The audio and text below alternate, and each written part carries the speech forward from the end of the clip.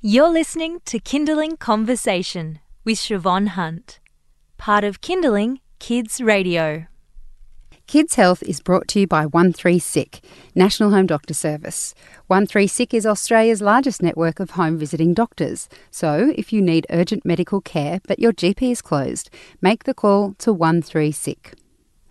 Children can have a number of mysterious ailments, and it can be difficult to know when to see a doctor, particularly when it comes to random pains, like earaches. Sarah Hunstead is a mum of two. She was a paediatric nurse in an emergency department for 14 years.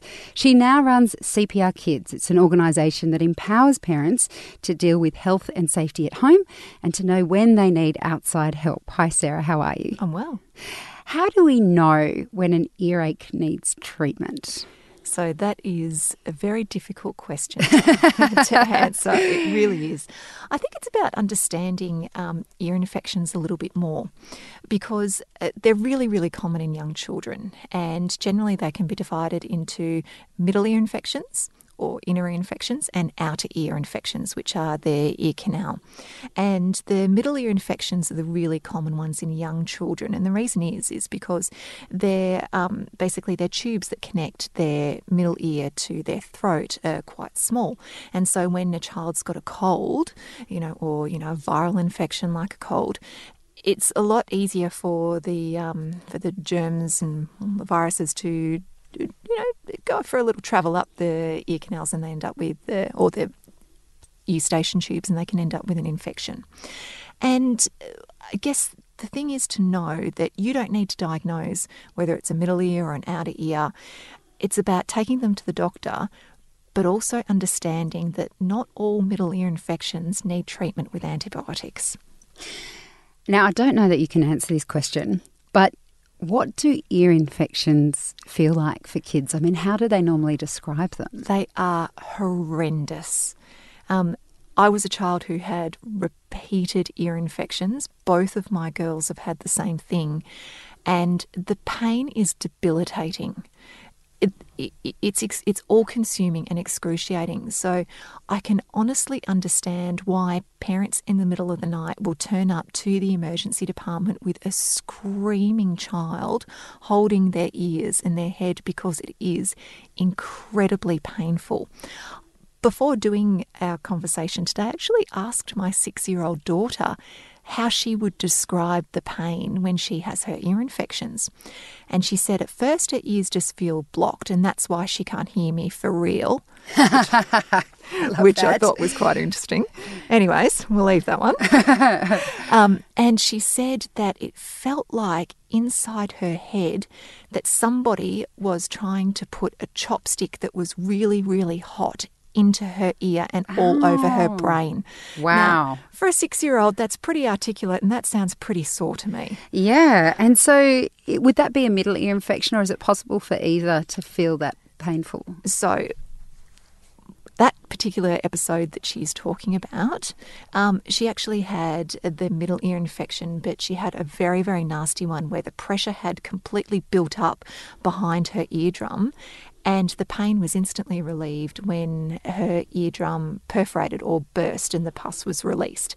That was instant pain relief. So outer ear can be incredibly painful as well.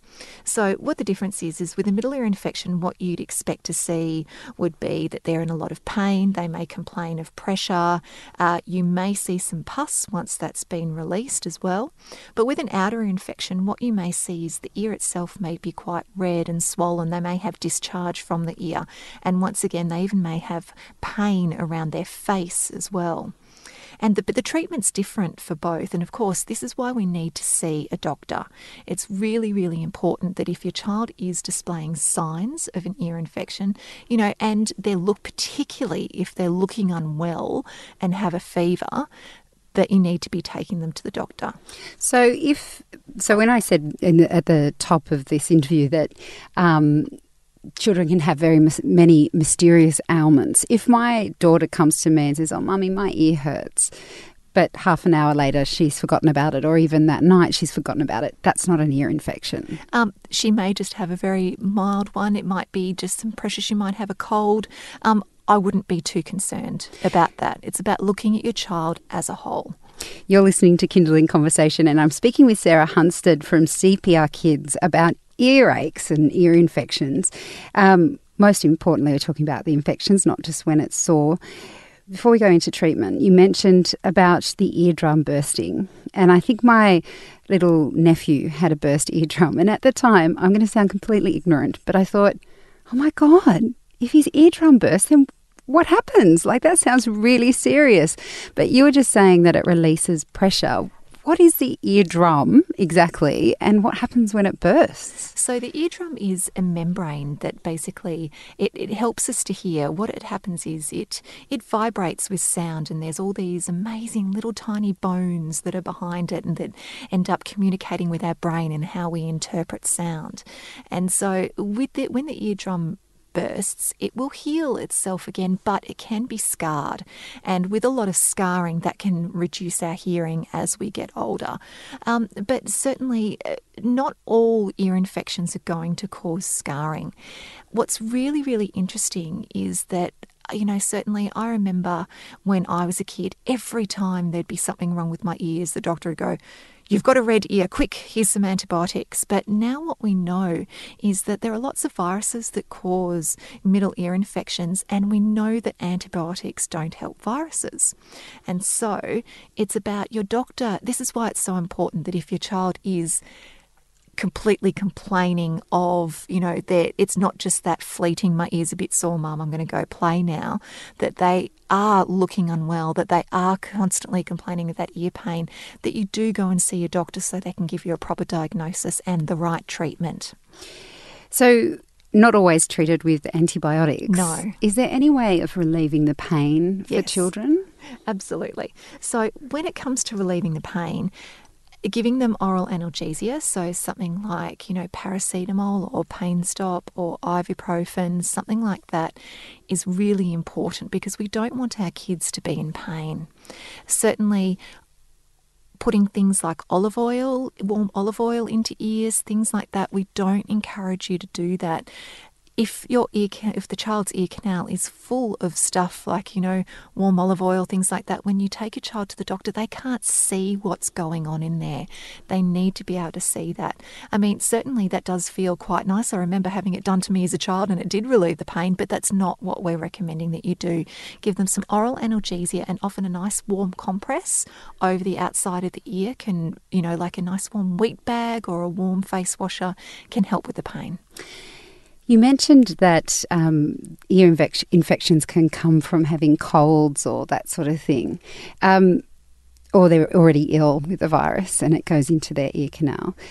Is there any way of preventing ear infection if, as you say, that your daughters get them a lot, so they start to get a cold? If your child has a history of it, is there a way of trying to prevent them?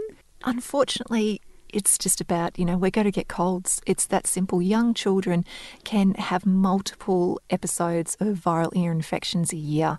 When it comes to the outer ear infections, then that's something that we can try and prevent. So certainly if you've got a child who has repeated outer ear infections after they swim, then it's about preventing moisture and water into the ears with that. So I have one daughter who had repeated middle ear infections, and so she ended up with grommet. She had lots of colds, things like that would do that. The other daughter has had repeated outer ear infections. So with her, we're very, very careful that, with swimming, that she's not getting water into her ears. Now that she's older, it's actually stopped now that she's grown, because her ears were able to drain more readily. But certainly one of the things that she used to do was she used to stick her fingers in her ear and scratch them all the time. And she ended up with a couple of outer ear infections that way as well. So when it's swimming related, because that's often something you hear, that kids will swim and they'll get an ear infection or they'll get a sore ear. What is that about? So often it can be that their ears can't drain properly. So they may have, for quite small or oddly shaped ear canals. It may be that the water that they've been swimming in is, not great. And once again, it's about going to your paediatrician or your ear, nose and throat surgeon and listening to what they have to say about specifically what your child needs for their ears. Because remember, Remember, every child is different. Your child may get, repeated ear infections from a certain, something to do with their anatomy, and you have to do something specific for them. So it's about speaking to your doctor. If you're referred to an ear, nose and throat surgeon, about speaking to them about what does your child particularly need. So with water, if they're swimming and they get an infection, it could be about the shape of their ear, or it could be that the water itself is contaminated. Is that how it actually happens in the outer ear? Yeah, possibly. So it could be just a nice moist environment where some opportunistic, bacteria have come and set up camp. Absolutely. It may have been, that you've been swimming in a bit of dodgy water after the torrential rain that's just happened and all the runoff that's gone in there. There's this. It's like, how do you catch a cold? There's so many different ways, but what it's more about is identifying that it's happened and seeking medical help. Okay, just to summarise before I let you go, what would you say parents need to be aware of with earaches or ear infections? Sometimes young children can't articulate to you what it is that hurts. Look for the signs. They're miserable. They're not consolable. They're pulling at their ears. You may see some discharge. You may see some swelling to the outer ear. Just look for the signs. They may have a fever. They may have a concurrent cold. And it's about looking at them. Are they perfectly happy and playing and you're not concerned? Or do they look unwell and they are in pain? You know when you need to go and seek medical help. Sarah, thank you so much for your time today. You're welcome. That's Sarah Hunstead from CPR Kids, and we have more from Sarah online. Just head to kindling.com.au, click on Kindling Conversation, look for Kids Health. You'll also find more info about CPR Kids, including links to their YouTube channel. Kids Health is brought to you by 13SICK, National Home Doctor Service. If you or a loved one needs urgent medical care but your GP is closed, make the call to 13SICK. That's 137425 for a bulk billed after-hours doctor home visit. You've been listening to a Kindling Conversation podcast. We'd like to reach as many parents as possible, and you can help us by giving us a review wherever you downloaded this episode. It means that more people can find us. I'm Siobhan Hunt. See you next time.